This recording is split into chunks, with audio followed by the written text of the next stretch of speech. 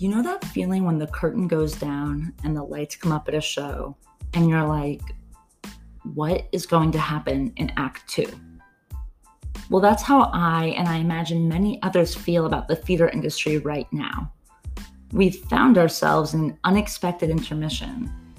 This podcast explores what might come next. So welcome. My name is Emily Kling, and this is the Big Intermission. The idea for this podcast is very simple.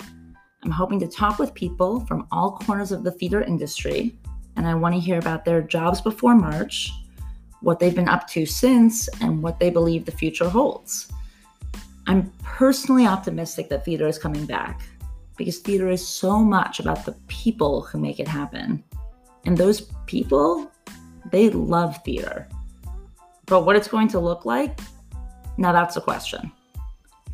Thank you for joining me. I'm relatively new to this and love feedback. If you know of somebody that you believe would be great to have on the podcast, or if you just want to reach out, please check out the Big Intermission's website at thebigintermissionpodcast.com.